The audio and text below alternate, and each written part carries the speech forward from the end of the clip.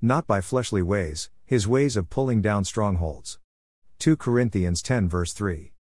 For although we are walking in the flesh, we do not wage war in a fleshly way. And from the Message Bible. The world is unprincipled. It's dog-eat-dog out there.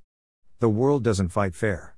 But we don't live or fight our battles that way, never have and never will. To most people the verse that follows, 2 Corinthians 10 verse 4, is more well known. The weapons of our warfare are not carnal and from the Message Bible. The tools of our trade aren't for marketing or manipulation, but they are for demolishing that entire massively corrupt culture. We use our powerful God tools for smashing warped philosophies, tearing down barriers erected against the truth of God, fitting every loose thought and emotion and impulse into the structure of life shaped by Christ. Let us go to the story of Gideon. In Judges 7, Gideon was called by God to form an army. First, Gideon told all that were frightened to go home. Then God told Gideon to have all his army to go to the river and drink.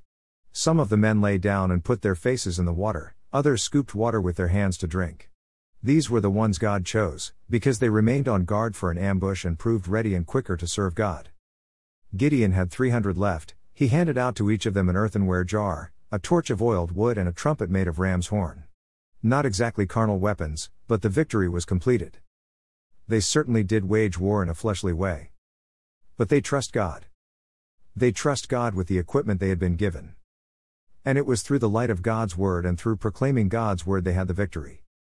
Our Lord and our friend wants us to be on guard at all times, and with the knowledge we have about his word, we will have the might of pulling down of strongholds against him, in this fallen world. Displaying and conveying the majesty of his word, are all the weapons we need for victory. God bless. OFJ.